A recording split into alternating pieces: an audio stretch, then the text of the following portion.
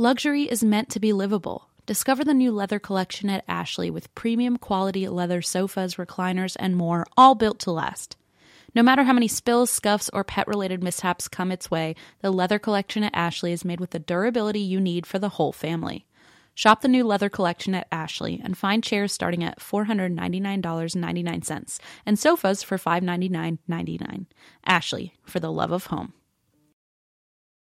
Helix mattresses have been recommended by multiple leading chiropractors and doctors of sleep medicine as a go-to solution for improving your sleep. Everybody is unique, and everyone sleeps differently. That's why Helix has several different mattress models to choose from, each designed for specific sleep positions and feel preferences. So how will you know which Helix mattress works best for you and your body? You can take the Helix Sleep Quiz and find your perfect mattress in under 2 minutes. And your personalized mattress is shipped straight to your door free of charge. Helix knows there's no better way to test out a new mattress than by sleeping on it in your own home. That's why they offer a 100-night trial and a 10 to 15-year warranty to try out your new Helix mattress. Helix is offering 20% off all mattress orders and 2 free pillows for our listeners. Go to helixsleep.com/drink. That's helixsleep.com/drink. This is their best offer yet, and it won't last long. With Helix, better sleep starts now.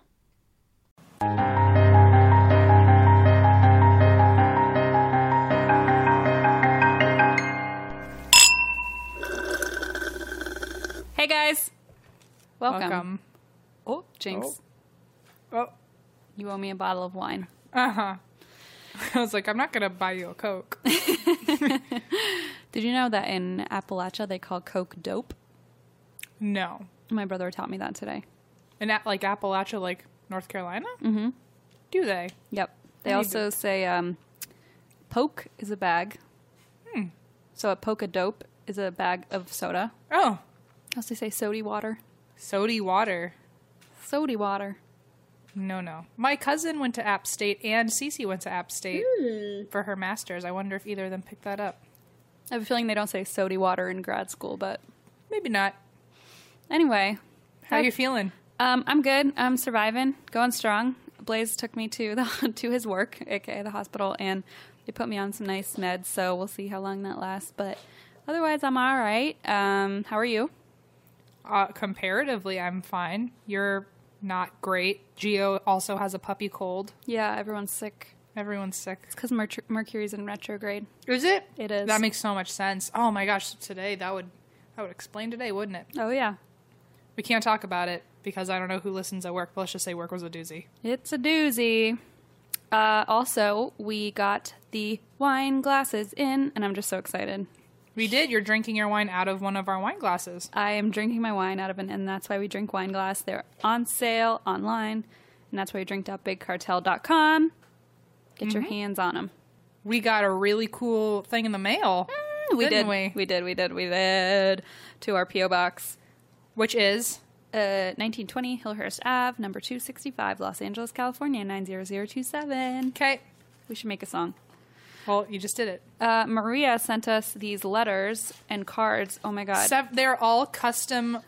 They're all personalized. One for me, one for Christine, one for Gio. Oh, my God. And they're like hand-cut bones on Gio. Like different colored bones that she definitely cut by her hand on the Gio card. Mine has sequins on it. It's just so great. And mine champagne. has different shakes and fraps on the back. Oh, my God. It's so cute. It's so nice. And then she wrote us this card. It's like a very moving card. We were very moved. So, well, here's this. Okay. We also got a mini card for the podcast in general. So it says, hello, ladies and Gio. Here are some cards to show my appreciation for all the hard work you put into the podcast. I know it's a labor of love because telling the story of death is a really, really hard thing to do. Also, Gio's card should be sung out loud in your best rap beat. XOXOXO, Maria. Well, Gio's your dog, so you get to rap it. No, that's not fair. I don't want to do it. Aren't you the rapper in the group? No. Oh, God, here we go. You once were a dog who needed rescue. Now you're with two people who really love you. Your life is grand and you're on Twitter. You know those folks who hurt you? Don't be bitter. They're in your rear view where they belong. You got me rapping this rhyme. Know that you belong.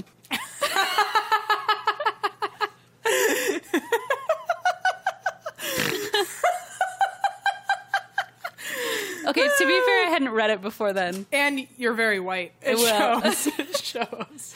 Baby G, such a good boy. Anyway, thank you, Maria. That was so kind. We're just so in love with all of it. Also, I'm very jealous because Christine's card was in neon pink paper, and the C in Christine is entirely made of glued-on sequins. I just keep finding sequins now on my pants and on my laptop. Me too. Also, we have an update. We're now on Spotify. We are on Spotify. Yay! So that's really exciting. Also, we just, the Two Girls, One Pupcast, we just started on that. Yes, we did. So you should go check that out. We talk about ghost dogs and crime dogs and Scooby-Doo and all sorts of fun stuff. And for all the people who say that they like us because the way we talk to Geo, it's just a whole episode where we talk about Geo. Oh, sure, yeah. It's a geocentric episode. Yeah. So if you just really want to hear us talk about him, if you want to hear me beat Christine at some Scooby-Doo trivia, by like a long shot. To be fair, you reviewed before the episode. Okay, to be fair, she told us Scooby-Doo was going to be involved. Why wouldn't I come with homework? Okay, that's fair. I'm just bitter. It's just, you know what? For someone who probably did better than me in school, it was nice to like blow you out of the water with some knowledge. You keep kind of like harping on this win you got. It's like the only one I've got. So It's not true. Just let me have it. All right. So I think that's all I have. Well, people were actually really hung up about the Dear David Twitter. Yeah, a lot of people are still... They want to hear your take. My take? Yeah. Someone says, can you please direct Dear David to Trump Tower? People are making videos. I mean, this is wild. So... Oh, God. Okay. What? Apparently, David came back 8 hours ago. He tweeted, he hadn't dreamt about David in a few months, but he appeared again last night. In my dream, my bedroom was filled with hazy smoke, but I could see David sitting in the chair across the room. He was smaller this time, almost shrunken. He didn't do or say anything except look at me. Like his power hasn't grown back yet. And then he said, anyway, it feels like a bad omen. But then, I mean, not to play a skeptic, but at the same time, he has become pretty notorious for this character. Of course he's going to dream about him for a second. Sure, but it's been months. Also, he's saging the rocking chair. Remember how the rocking chair... Gio, you're not making us comfortable. But yeah, he saged the hallway where he saw the figure, and he also saged the rocking chair that would rock on its own at the end of his bed. Absolutely not. One of his tweets, folks have been urging me to get some sage, so I did. Good. Glad you're man. listening. Smart man. It is just creepy. Oh my God. There's more photos. Okay, you guys have to go check it out. There's more updates. Wait, I want to see. I guess he posted this. He said, left is with my phone, right is with my Polaroid. The hall light was on both times. Why is it pitch black with the Polaroid? No. Anyway, so that is the update on that. You guys should go read the whole thing if you haven't. It's Moby_dickhead, and who knows if what is going on, but either way, it's fucking creepy. Yeah. But he really could be messing with all of us. He could be. Which is, I mean, I don't believe it's working. It's better than any of the movies out there about ghosts. I believe this a lot more. Oh, also, have you seen Annabelle? It just came out. Okay, that was a stupid question. Really stupid question. I really want to go. It looks so... No, it's like surprisingly doing well. I know. NPR said it was good, and I was like, fuck you, NPR. I'm not going to go see IMDb, it's... IMDb. It's... It hit like $35 million already or something. I'm never seeing that. The movie that this Annabelle doll is in is the one I took a picture of at Warner Brothers. So I've already met her. Like, I knew her before the movie came out, so it's like no big deal. Oh, you're such a hipster. Oh my God. Oh my God. Okay. Why are you drinking? I'm drinking because Blaze and Alexander are gone. I had to skip my trip to Boston because I'm sick. So I'm pretty bummed about that. And Blaze's family, it was going to be the first time I saw them after we got engaged. And we were going to do like a big like get together. And I had to miss it, which is a bummer. Aw, we'll probably be drinking twice as much wine as normal. I'll be here all by my lonesome. But by the time this comes out, people will be here. So don't try and kill me. Oh, okay. That's just a warning to everybody. Right. I'm also ditching you. And then fucking Em is ditching me too, because she's going off to see her beautiful girlfriend. My number one. Our intern, Allison. Our groupie. She's really, like climbed the ladder pretty fast, hasn't she? She went from, our friend in Tanzania in episode 3. That's what you get when you're sleeping with the boss. You climb all the way up the ladder. Soon she's going to be running this thing. Well, she will be internally, I guess, if she's our intern now. Anyway, I'm going to Seattle to see Allison. Em's going to Seattle to see Allison, and I'm going to be here so excited. all by myself. Oh, last time I saw her, I had a UTI on a campground. Oh, God. Things will be different this time, Things I will swear. be. Yeah, knock on wood. And I'll be here alone, surrounded by all this merch that you guys better buy so I can actually get it out of my house because it's piling up. We just have like boxes of shit all over the place. I'm sitting between a lot of boxes right now. Poor Blaze is like, when will it stop? Nope, he signed up. Never. You trapped him. That's all that matters. Listen, I got the ring. You got the ring. So, all right, shall we? Do you have any other updates? No. Scare me. I don't. Oh, I'm gonna scare myself because these notes are not good. But like Every week, Em. no, but I like this time. It's a little bad. We will see. I feel like you can't start a podcast by saying this is going to be really bad. But I've been doing it for 28 other episodes, so why not? Why end now? You know. That's fair. The only reason I say it's bad is not my fault this week. It's really not. I'll be the judge of that. No, I looked high and low for history of this place, and all there are ghost stories. So I guess that's good. Oh, that's not bad at all. But like, there's no there's nothing. Just tell me the story. Okay. It's the Jefferson Hotel in Jefferson, Texas. And Jefferson, Texas is supposed to be one of the most haunted towns in America. Like, it's just supposed to be littered with paranormal activity. What? So you would think there'd be some history. I'm mad about it. Maybe it's always been haunted, so there's never been like a... Maybe. I don't know. Like, there's a lake right next door to the Jefferson Hotel. And it, like, the lake alone, like, over 170 people have died. I'm sorry, what? I know, but In there's the lake? no history. The only story they have is in at some point back in like the 1800s, there was a steamboat crash, so 68 of those 170 people died all at that's one a time. lot. And then a lot of other people died in the lake just from drowning. And then because it was a town that everyone traveled through a lot of people would use that as a place to dump the bodies of people they murdered. Okay. So it was like a big Dumping ground? dumping ground. That's really sad. And I have more history about the lake than I do about this hotel.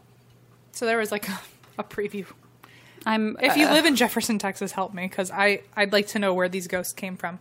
So anyway, the Jefferson Hotel. I will tell you what history I was able to find. Okay. It was built on an Indian site because, See? of course. Told you. It's probably always been haunted. The Caddo, Caddo, Caddo, Indian community. That was like a bunch of tribes put together. Okay. They all lived on that land. And then the 1800s, it became a cotton warehouse. Oh. That was 1851 is when they first built something on that land. And then in the 1870s, it started to convert from a cotton warehouse into a restaurant at the bottom, which still exists in the 1870s. It still exists. Oh my God. And upstairs was it was a restaurant and a laundromat downstairs and a bordello upstairs. Oh, sure. I actually didn't know what a bordello was. I was like, oh, Google, what is a bordello? And it was like brothel. And I was like, oh. Yeah, it's like a fancy word for a brothel. I was like, oh, that's a fancy brothel. Listen, it's a one-stop shop. You do your laundry, grab a sandwich. Did you know in Virginia it is, depending on where you are, it is illegal for more than 5 women to sleep in the same house because it's considered a brothel? Oh, shit. Which is why, like, sorority houses, like, on college campuses, like, by state definition, they're all brothels. No comment. So in the 1870s, it was, a bordello. Sure. Of sorts. And a lot of the women that worked up there would come down to the laundromat in the restaurant and would grab customers from there and bring them upstairs. So can you imagine just like doing your laundry and you're like, they're like, "Hey, big boy, Hey. trying to go upstairs, stud. look at those tidy whities. I know where you can bring those. Get them dirty all over again." Oh no. So I guess because so many people were already sleeping there, they're like, let's make it a hotel. So Okay. I don't know if that's really. I'm just gonna start making up my own history. I like your history. I like it too. It makes sense. It's like when you told us about how you would do school projects where you're like, well, I guess this happened. Oh, that really happened though. I did a book report on this book called Z is for Zachariah, and I didn't read 80% of it. Okay. But I reported about it like it was the best book I've ever read. And my teacher believed me. I was like, wow, that sounds really good. I might have to teach that to the class next semester. And I was like, no. Please don't ever read it. Please don't ever open the book. I was kidding. Also, I feel like that's kind of what this podcast is. Shh, don't tell anyone. Oh, for sure. We're just like, listen to us talk. Where they're like, oh, we should go to that house. Em told some really cool ghost stories. And I'm like, wait, no, it actually doesn't exist. I made that up. Yeah, what? I made up ghosts. All of them. Ghosts aren't real. There's never been one. Em made all of it up. Wouldn't that be the greatest surprise if at the end of this there was some scandal in the tabloids about how you invented ghosts? I meant more like I'm actually not a believer at all. Or I'm sure the tabloids would really pick up on that. Well, they'd pick up. What if you were really a murderer? Okay, it's the perfect crime. I don't know if the tabloids as much as like to report on everyone else to keep the fingers away from you. What if I murdered you? Okay, let's change the subject. Oh, you're about to give away your ultimate Yeah, secret. I'm not doing a very good job being secretive. Right, okay, I can't wait. You can just can't wait to find out. Check the tabloids in a few months. If I'm alive. Wow, where were we? Oh yeah, brothels. So they decided to make a hotel, and that was right at the turn of the 1900s. Mm-hmm. There are on record 7 ghosts in this hotel, but apparently every room has its own ghost. Oh, God. So the only thing I know about the town of Jefferson is that it was a big steamboating city in the 1800s. A lot of people would travel through on, I think, to get to Louisiana or to get to Mississippi. Just like in that direction. In that direction. The hotel was once called the Crystal Palace, and during the Roaring 20s, it was a big place for people to go dancing and hang out and stuff like that. Cool. Was it still a bordello, or was it? No, after it became a hotel, they shut that. It wasn't a laundromat or anything. The restaurant stayed, but the rest of the whole building was just a hotel. Gotcha. So one of the people who died in this hotel, her name was Elizabeth, and she hung herself in one of the rooms because she was supposed to be getting married that day, and her husband ended up standing her up. And so she hanged herself, my bad. I was not going to say anything. I'm not an idiot, okay? I'm sorry, I'm laughing so hard. I know, I was like, well, this is kind of hurtful. She hanged herself on the headboard of her bed. How? Because the headboards back then were built to be over 12 feet tall. They were those really big ones. The really big ones. And that headboard is still on the beds today. Wait, oh my God. Why would you sleep in there? I don't know. But so people will still like take pictures next to it. And I'm like, that's morbid. That's pretty fucked up. I certainly wouldn't sleep under it either. No, for sure not. But so I guess the groom stood her up, and she was also pregnant. And during the 1890s, like, she didn't know what to do. Like, you couldn't do anything. Nobody takes a pregnant spinster. You're pretty much screwed. So she handled things her way. That's really sad. And then, like, 15 years later, or 20 years later or something, right before 1915, I think it was 1912, there was another woman named Lydia Grisby, who was also a fiance staying at the hotel, whose husband wrote her and said he wasn't coming to their wedding, and she also hanged herself. Oh my God. And this time she hanged herself from the chandelier in the room. Ew. Can you imagine walking in there? The weird thing to me is I think at least back then chandeliers, if it was really fancy, they had like the crystals. Yeah, the things that like they like clink together and everything. Mm-hmm. If you hanged yourself, you could like hear it. Yeah. Can you imagine walking in and it would be swaying? Ugh. That's like at one of those haunted houses. Yeah. Hey, Blaze, want to get married at the Jefferson Hotel? The Jefferson Hotel? No, you might make lucky number 3. Sounds like things go really well there. Okay.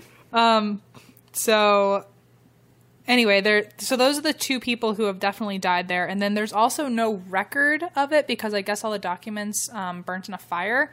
But also in the early 1900s, there was another woman. I think she also was a bride and got stood up. Oh my God. I think. It was very hit or miss about her story, but what ended up happening is she was in the bathroom? Oh. She was taking a bath and then she killed herself, and they don't know if it was like she cut her wrists or she stabbed herself. What? Like just right in the chest. And then she ended up actually living in the tub for the next 2 days. No, thank you. And she died from the inflicting wounds 2 days after the fact. But because she had stabbed herself so close to her throat, I guess she couldn't scream for help. So she just sat in a bathtub for 48 hours and then died. So, and that was in room 19. Oh my God. But so room 19 happens to be the most active of all of the active rooms. Okay. So that's just for future reference. People don't know how he got there, but people will also see a ghost of a man, who is tall, wearing a long jacket. He tucks his pants into his boots, and he walks down the hallway and turns a corner, and if you ever try to follow him, you'll just, like, show up at a dead end, or that's empty, or a room that's totally empty. Ew. Like, if you try to follow him, he'll totally go away. It's so creepy that there's no background on him, but multiple people see the same thing. So it's like... Yeah. So everything that I found was in, like, newspaper interviews. Mm-hmm. And that man got brought up every single interview. That's amazing. And it was either... One was a manager of the hotel. One was a former manager of the hotel. One was an owner of part of the hotel. Mm-hmm. But they all say that they've seen the exact same man. And people will, like, come up and say that they've seen him. And they'll always ask for a description. And it always matches up. Ugh, that's so creepy. There are also ghosts of children, several children, and they apparently like to be on the lower floors more, and that's probably one of the theories of ghost patterns of how they live on the other side, is that they still follow the blueprints of the building that they died in. Oh. So that's why a lot of times you'll think that ghosts are walking through walls. It's because they're actually walking on a path that... Before our architecture, they're following the path that the house used to look like. Oh my God. So they think that the ghosts like the lower floors because at the time, when people were living on that property, it was just a one floor building. That's like last episode when you talked about the kids like looking out windows that weren't there. Yeah. A lot of the people who work there also say that they're jokesters and like pranksters, so they'll move a lot of objects, hide a lot of objects, which you and I both know way too well. Too much of that. They will hide objects from guests as they're trying to check out. That's so mean. Bastards. That's so mean. And if you bring toys, because a lot of people, I guess, know that the place is haunted with ghost children, so they'll bring toys intentionally to try to entice them out, and they will play with the toys if you bring them toys. Oh, God. One psychic came and she said that a girl there, a girl that works there, or no, a girl that is a ghost there. A girl that works as a ghost there. Yeah. Yep. She's a seasonal employee.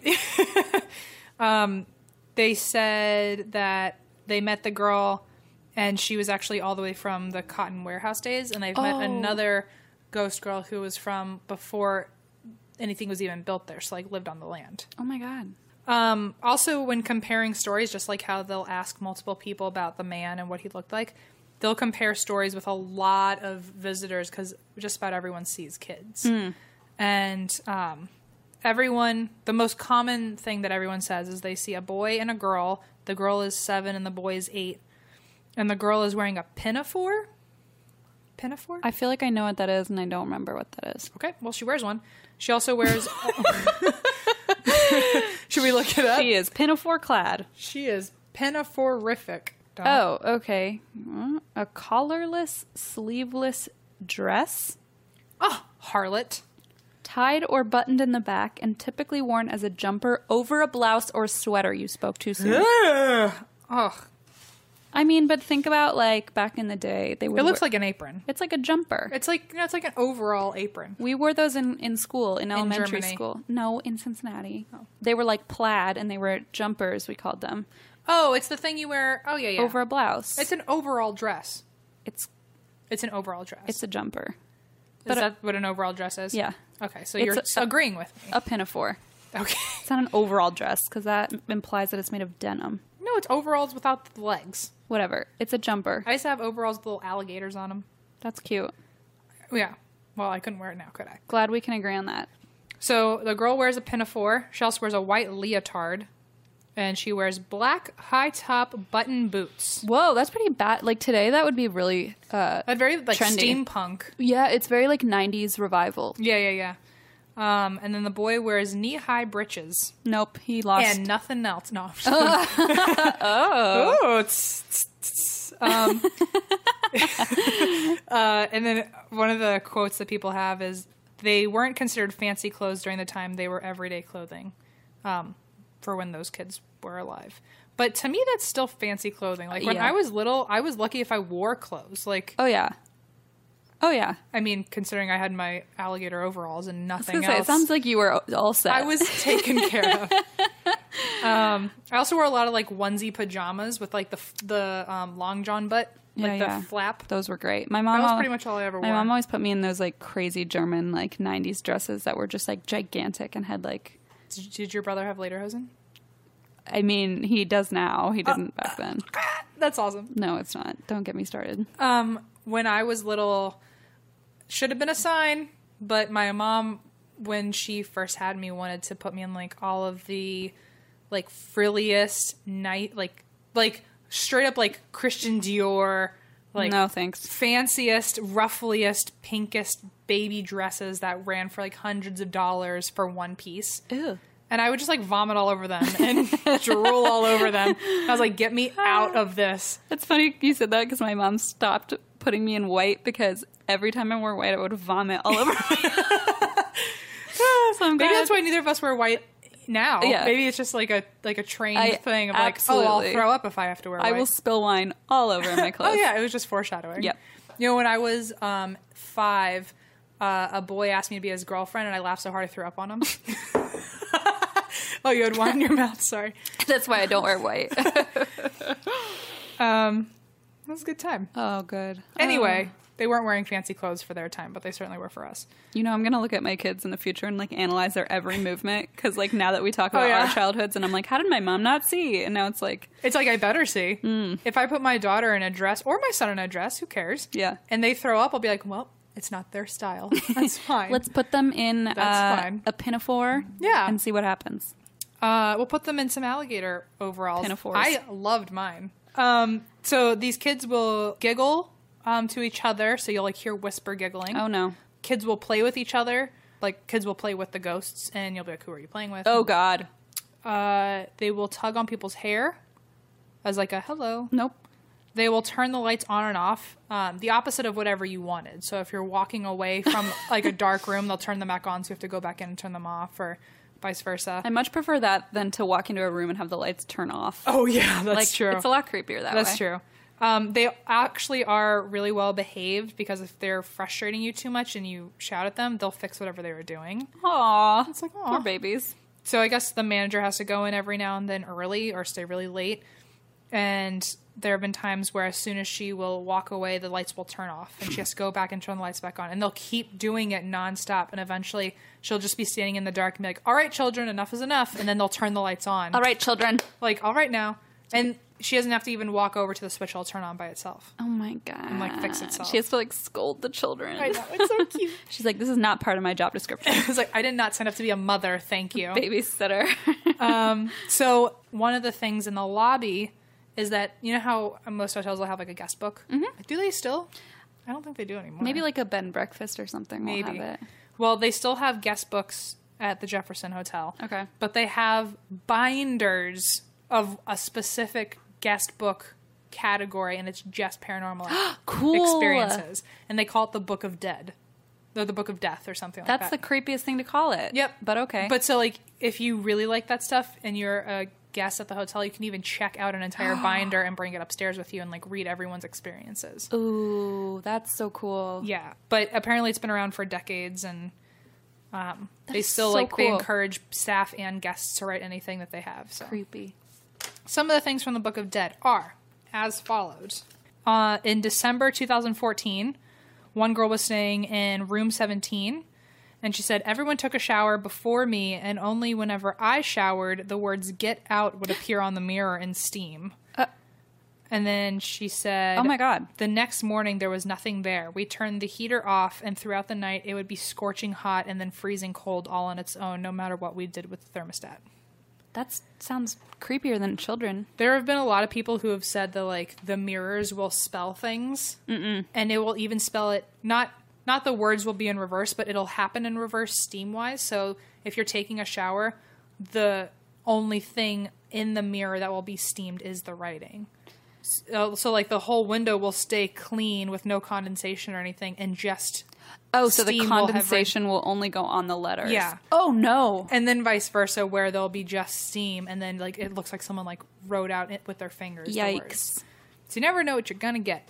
And then one of the other ones, December 2012, a visitor was staying in room 8 and said, I woke up in the middle of the night and saw a little girl sitting on my bed. She was a small child, and she said her name was Sarah, and she was waiting on her birthday. She said she wanted to be an artist, and then she faded away.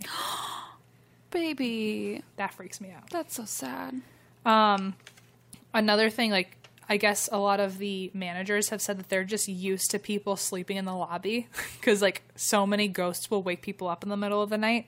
Where, oh my God. One of the quotes from the previous owner was, we have a lot of people creeped out. We've had people leave in the middle of the night or sleep on the couch in the lobby. Some people say they feel touches or will hear people talking to them in their rooms, and they think it's their wives, but their wives are sound asleep, or vice versa. No thanks.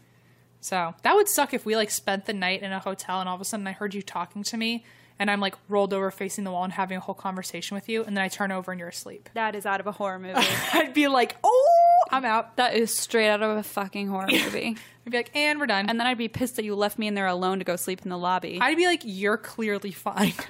You're clearly better off than I am right now. See ya. Fair point.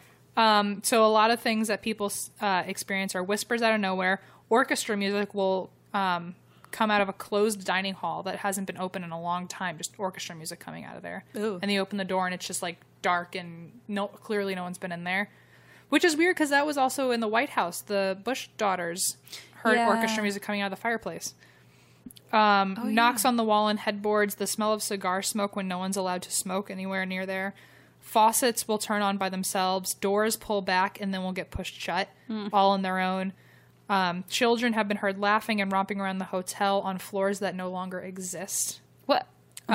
Footsteps on the stairs when the hotel is empty. People have felt shoulders tapped and their hair tugged. Ghostly orbs in pictures. Phantom figures that appear in the middle of the night, oftentimes sitting on their bed. Knocking on the doors for people to open and not see anyone there. Windows opening and shutting by themselves. The manager said that a lot of times she will sit at the front desk and she will see, like, I guess the way that the desk works is like if someone in their room calls you, their light will go on. Okay. So she'll sit there and when she knows that they're vacant rooms, the switchboard will just keep lighting up as if rooms are talking to each other. Okay. Nope. That's not okay. Dishes move by themselves and you can hear them clinging in the kitchen, even though all the staff is gone. The payphone in the hall will ring by itself and then hang up on you when you pick it up. Ew, the payphone ringing by itself. That's so creepy. Yeah. The television will turn off by itself. Things will fall when no one's around them. People have been cuddled when they go into a room by themselves. Nope. Other than that, I have stories for different rooms. Okay. In room 5, there's a story of a couple whose son woke them up in the middle of the night because the man with the long coat wouldn't leave him alone. And he was sleeping on one of the rollaway beds. And the one with the pants that went into the boots? Yeah. Oh, God. He kept poking the little boy to keep him awake. And then the little boy woke his parents up and was like, that man won't leave me alone. Why would you take your kid there? That's traumatizing. I don't know. But that's like one of the big stories now that the little boy kept seeing him and he wouldn't let him go to sleep. That reminds me of your story with Deirdre where like you were on the rollaway bed. Oh, you mean when I saw Possession? Yeah, I remember that too. Deirdre, are you listening? She was possessed. You're not here to defend that now. She was possessed. Okay, and then room 20. 2 older women were staying there, and they kept getting woken up to the sound of running water, and they kept having to go take turns turning off the faucet. Mm-hmm. And then eventually, right in front of them, when they went to go turn off the faucet again, all of the shower turned on behind them, too. Just to be like, fuck you, you can't turn off the faucets if I don't want you to. Fucking terrifying. Because then you'd think someone was in the shower behind you. That's so creepy. Oh, I didn't even think about that. To hear the shower turn I would have on. just been like, ghost. It's a ghost. I would have been like, someone's going to stab me, and that's why we do these separate parts of the podcast. In room 21, a guy and his friend were spending the night, and then in the middle of the night at 3:45 in the morning, he woke up, and this one would creep me out. He had locked the room, all the lights were off, and when he woke up at 3:45, he couldn't move, so it was like a sleep paralysis kind of thing. And all of a sudden, he says he experienced a loud rushing sound filled in his ears. So that it was just white noise that was getting louder and louder. And then he felt as if he had been like plugged into like an electrical socket, like his whole body was like doing that white noise fuzzy feeling, like the tingly. Mm-hmm. Extreme goosebumps, the inability to speak or move, and he felt the bed deep press. Mm-hmm. And he felt someone scooch into him and spoon, like be his big spoon. Oh my god! And he said chills were racing up and down his back, and he thought maybe it was his friend trying to like be funny or something like that. And he opened his eyes, and his friend was in front of him, sleeping ahead of him. And so he was trying to scream and like move his arm to like wake his friend up, and he couldn't do it. And then eventually he was able to like muster out a scream, and his friend woke up, and the feeling like went away. My body is not happy with that story. I have chills. Then in room 23, one girl woke up about 3 a.m. also because she heard scratching and banging in the room above her as if someone was moving furniture. Ew. And the people in the room next to her had the exact same experience. And when they both went down to complain about it, they were saying that no one was upstairs and there's no furniture in that room. That's weird that both of them reported it. Yeah. No, they met each other at in the lobby to complain at the same time. How creepy. In room 24, a wife woke up at 5 a.m. and she got up and went to the hallway to make coffee. And as she turned, she noticed the man in the man. The man. Oh, no. Not like the government, no. She found Big Brother amongst all of us. Was standing in the hallway. She found the man with the long jacket in the foyer, and he was turning down the hall. And so she went to go follow him. And the doors opened right in front of her. She saw him push the door. No. She saw him push the door open. And when she went to go follow him and turn the corner, he was gone, and the door swung shut by itself. No. So like she watched him push the door open, but when she got there, the door closed by itself. Also, the main room is room 19, which is where the girl stabbed herself in the bathtub for 2 days. No. A man told his wife to go back to sleep when she woke him up about seeing a blonde woman who kept grabbing her arm and touching her hair while they were trying to sleep. That is absolutely... And what kind of man are you to be like, go back to bed? Not be like, we're getting out of here. You're just dreaming. If anyone woke me up and was like, if you woke me up and you were like, by the way, this happened, I'd be like, oh, we're leaving. Even Blaze, if I woke Blaze up and I was like, a woman is stroking my hair, he'd at least turn the fucking lights on. Like, So another thing that happens in room 19 is that the shower, the mirror in there will also fog up, but it apparently spells help. And then in another place it spells red rum. But get this. Red rum? Are you fucking kidding me? So they think because it was so haunted, somebody put like a consistent adhesive on. They think someone fucked with the mirror because everyone, without a doubt, always sees it. And they're like, this is too convenient. And because why would red rum be on... like such a pop culture reference. It's like, someone from the 1800s predicted The Shining. So then it still freaked them out enough that they moved rooms and went into room 12. Oh God. And the husband, who doesn't believe in anything, said that he couldn't sleep all night because he kept seeing shadows dart across the crack under the door as if someone was walking by it all night, and he kept hearing random banging whenever the shadow would stop next to their room. And then all of a sudden, he said he saw shadows slither under their floor and end up in their room. And he watched shadow people walking on, like, at the foot of their bed all night. And a hand was lightly caressing the back of his leg up and down while he laid in bed trying to sleep. I have to sleep here alone tonight. So then he went to go complain about that to the people up front and was like, I thought room 12 wasn't supposed to be scary. And they were like, no, but we moved the bed from room 14 into room 12, and that bed was the one that Elizabeth hanged herself on. Shut the fuck up. Okay. And he didn't know that beforehand. When you were saying, like, the shadows walking underneath the door, I was thinking, well, at least they can't get in the door. And then all of a sudden you were like, that's out of a fucking nightmare. Like, I know. A horror movie. And a lot of people have seen a blonde woman roaming and floating. Mm-mm. So for him to think something was touching his leg, and for the person in the last story to have seen a blonde woman. Oh, that was the same room. Yeah. Oh, fuck. People also see a lot of what they like guests in weird clothing walking up and down the hall. Right. But they'll like blink and that person's gone, but they'll still feel like someone bumped into them and no one's next to them. Ooh. But they'll do the whole movement of feeling someone shove into them. And they'll also feel like gusts of wind get blown at them, even like in the middle of a room that like there's no doors, no windows. The temperature isn't like going crazy. They'll just feel a gust of wind in the middle of a room. The doors and windows will also close on their own, and unexplained temperature drops, like drastic drops, like 20 degrees within 5 minutes. Then it'll keep going back and forth. Visitors will experience sudden cold chills, odors with no discernible origin, phantom footsteps, voices, and strange apparitions, all in room 19, including the regular steam written notes in the mirror. Right. A lot of people will also hear children running around the room when they're outside of the room, and if they're assuming a family's in there, and then they'll see like a maid come out and there's no family in there at all. And that's that. That's fucking creepy.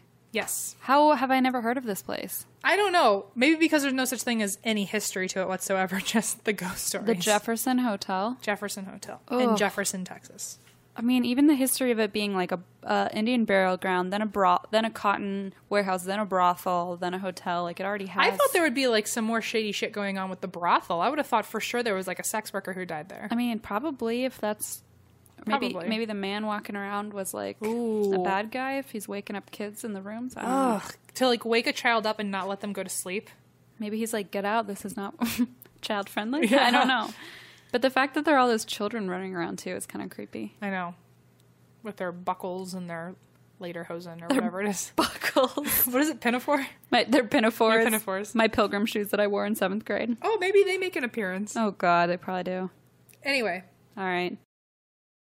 Explore new possibilities, pleasure zones, and find your vibe at funlove.com. Funlove.com is a leading online retailer of sensual health and wellness products, offering a wide array of premier brands of toys, lingerie, and accessories. I know I've talked about it before, but we received the most lovely gift basket from Funlove. First of all, I didn't know what it was at first, and then when I pulled out a vibrator, I thought, oh boy, this is not your everyday fruit basket.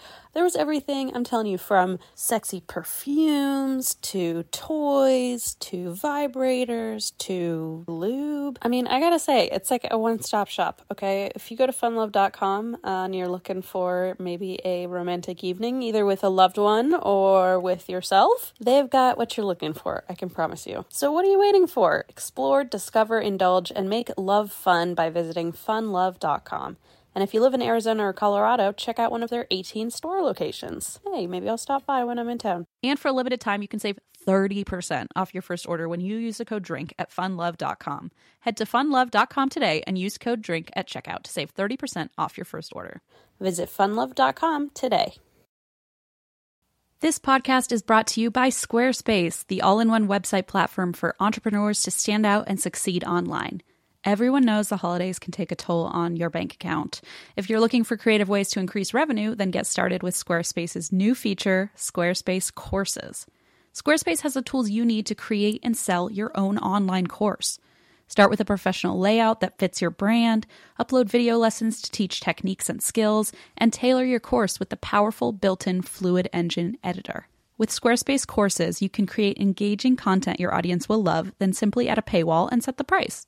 Plus, you can charge a one-time fee or sell subscriptions. Turn your creativity into income with Squarespace Courses. Head to squarespace.com for a free trial, and when you're ready to launch, go to www.squarespace.com/drink to save 10% off your first purchase of a website or domain.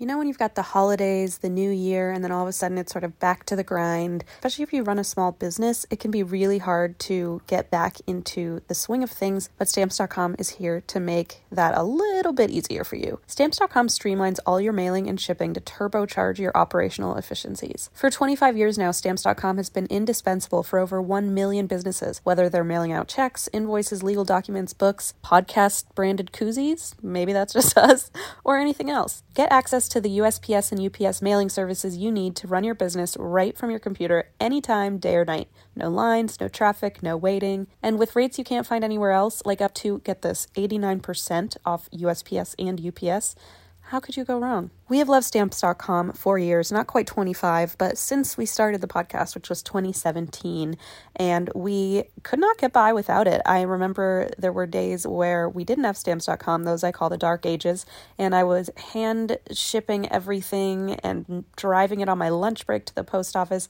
It was all very hectic. Stamps.com, I do it straight from my house, and it makes my life a trillion times easier. Keep your mailing and shipping moving at the speed of your business with Stamps.com. Sign up with promo code DRINK for a special offer that includes a 4-week trial, plus free postage and a free digital scale.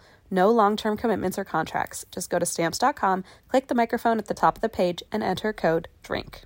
Daylight saving time is starting up again. It may feel like there are more hours in the day, but if you're hiring, it doesn't necessarily help you find qualified candidates any sooner. There's only one way to do that: ZipRecruiter.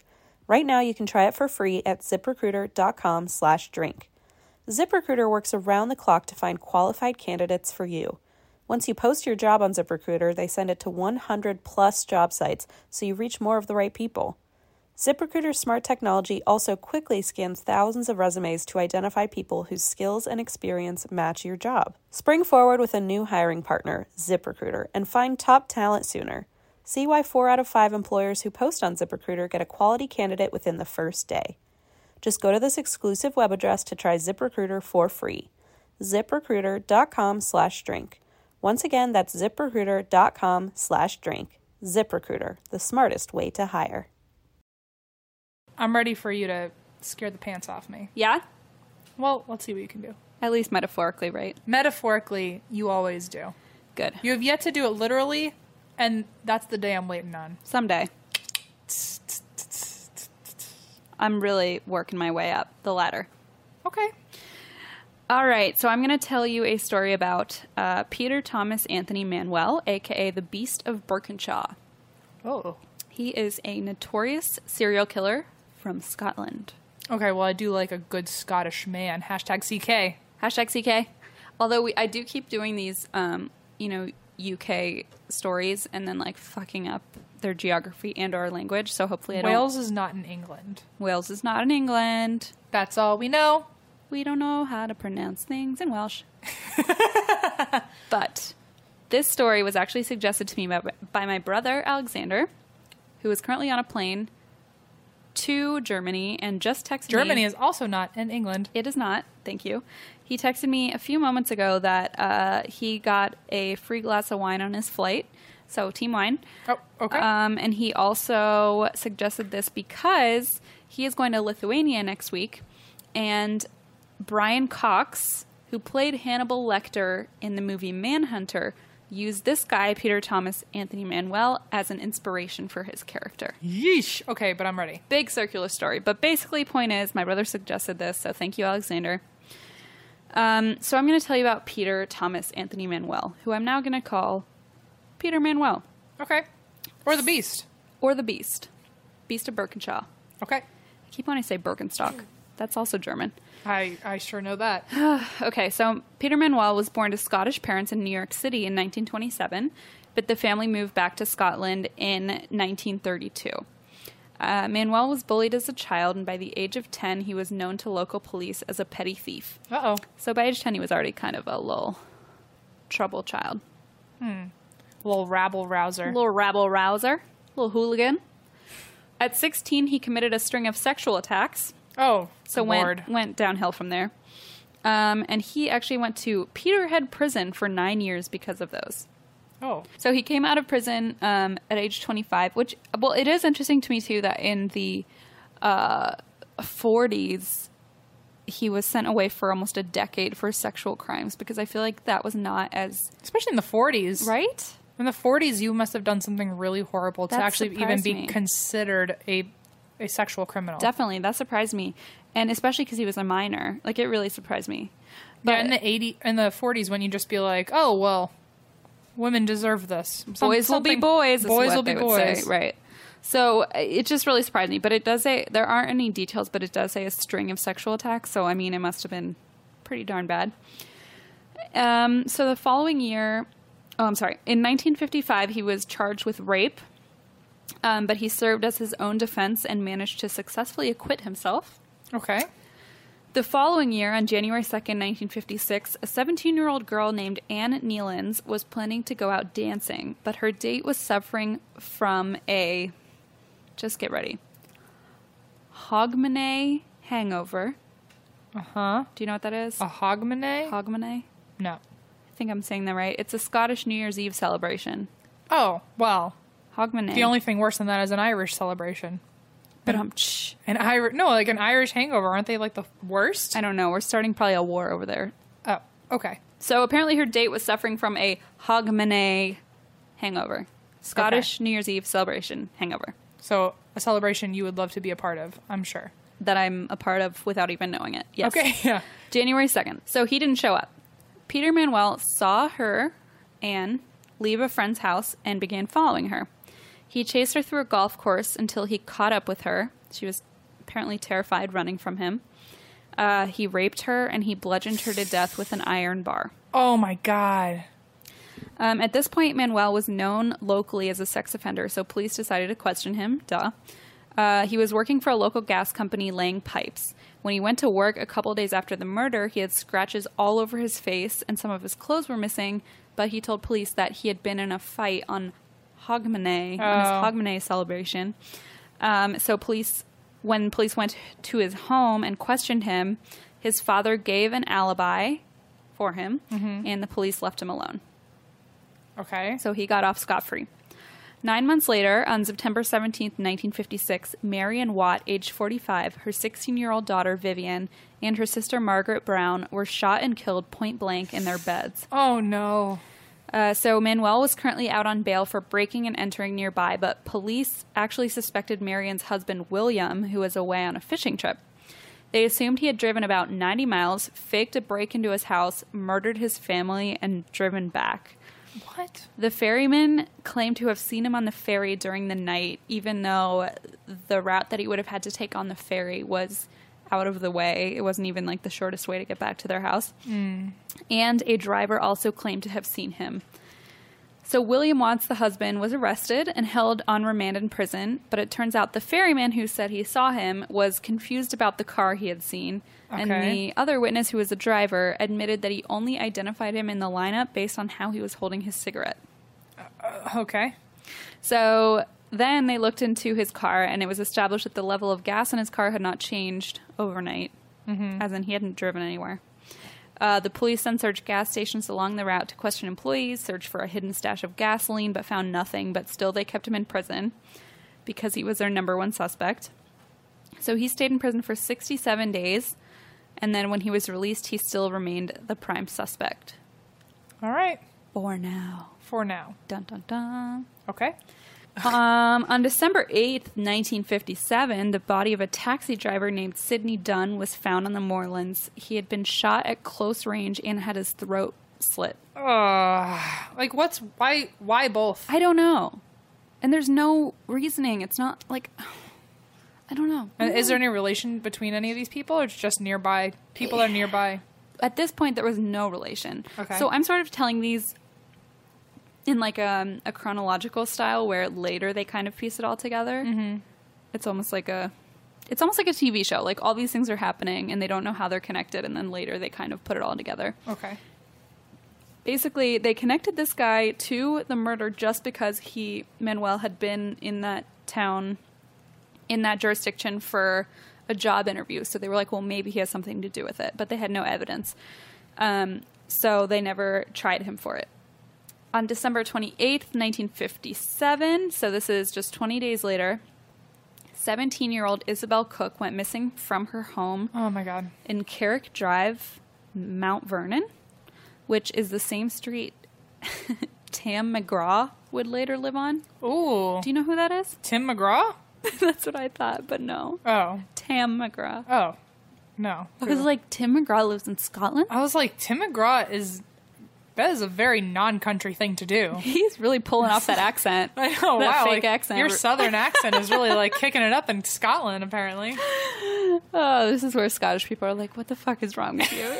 The Scottish are like, who the fuck is Tim McGraw?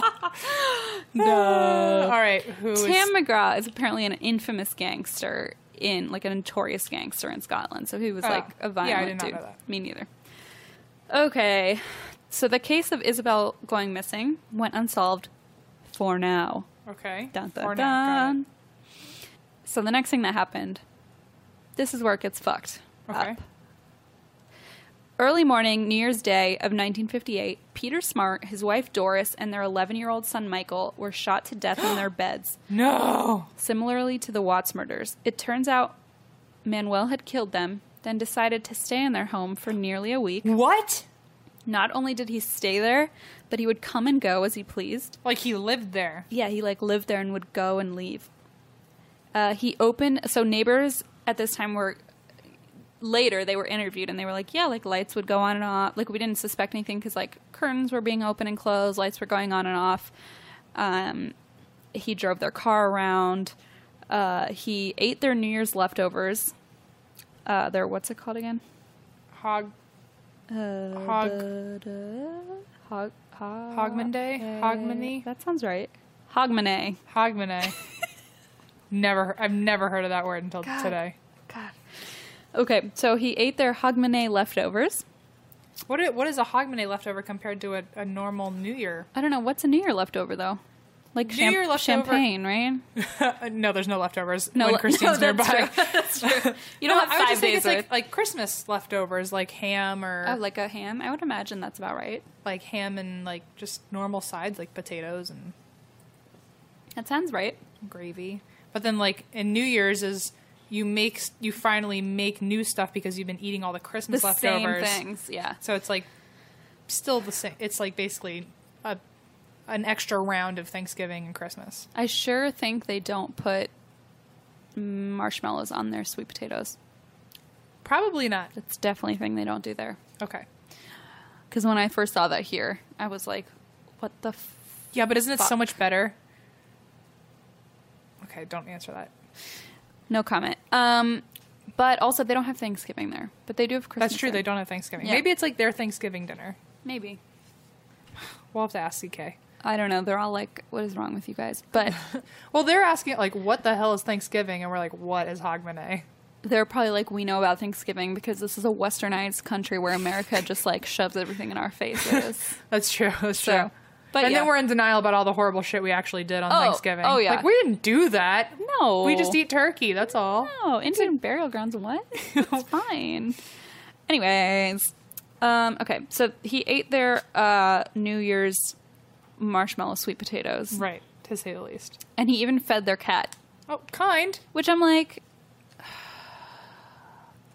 the 11-year-old boy was too much effort, but the cat was good. Yeah. Fuck you. After a few days, he decided to take some brand new banknotes that the Smarts had put aside for a family vacation. Aww. And left with the family car. So the dad was storing away money for a family trip he was going to plan with the family. Aww. So this guy, Manuel, took the banknotes and took the family car and drove out of the neighborhood. Then he decided to pick up a local police officer who needed a ride in their family car. No.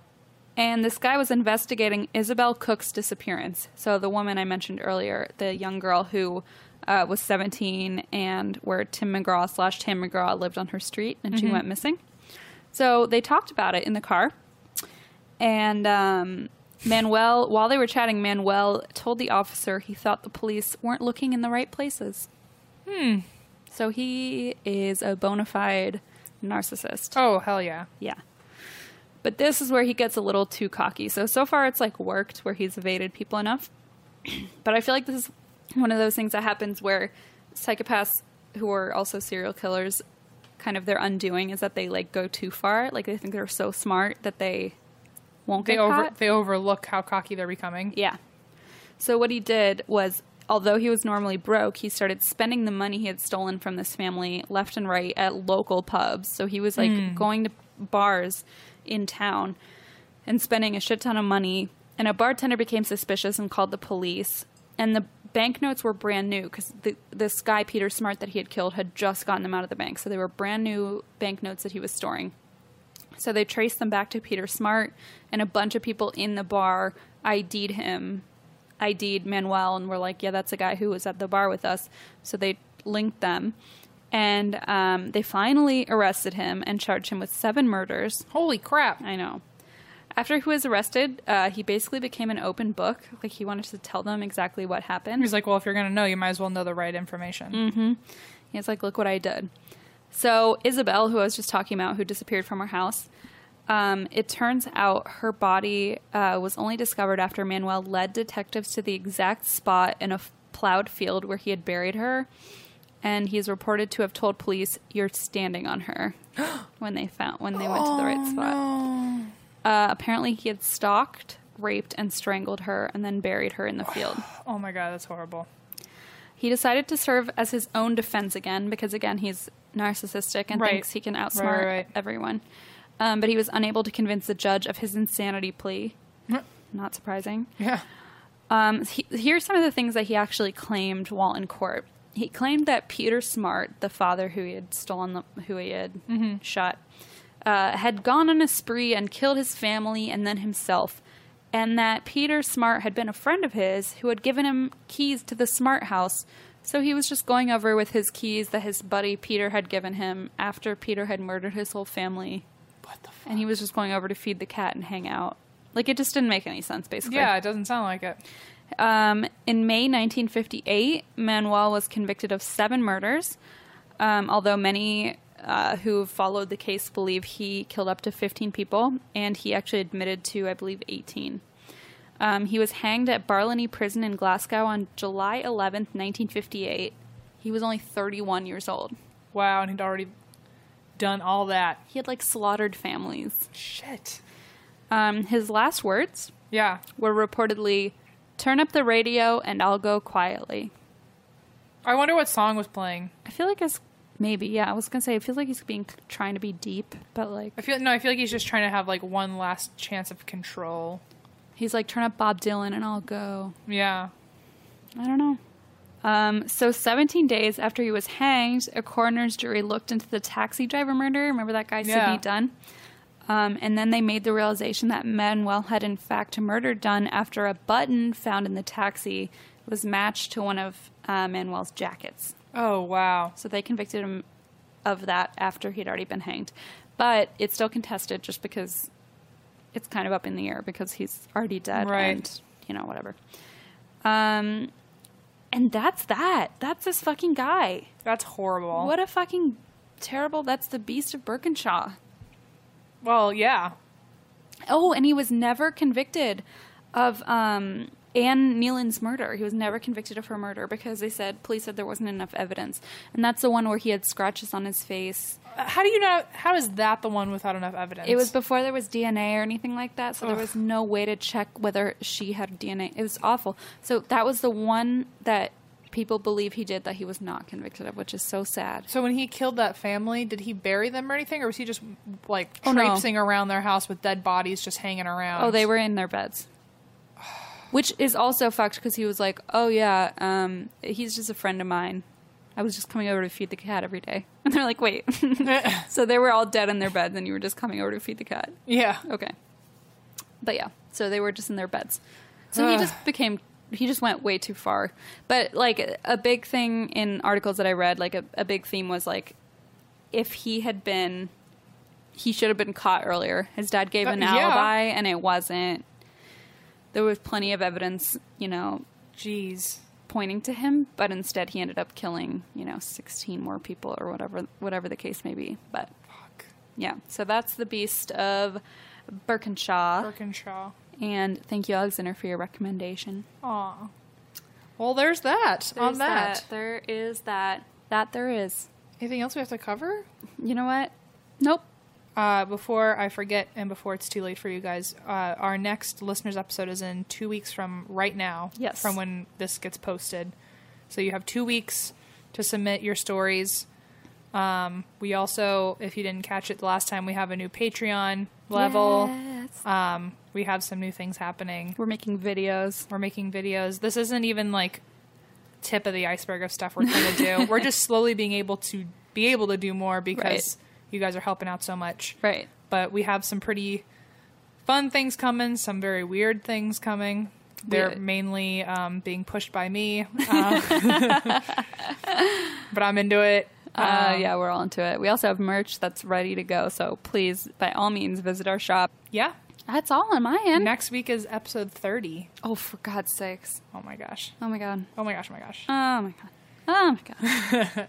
Zen breathe. All right. Lamaze. Ready? And that's why we drink. We're so good. That was actually very We're so good. By number 30, we'll be 100% out.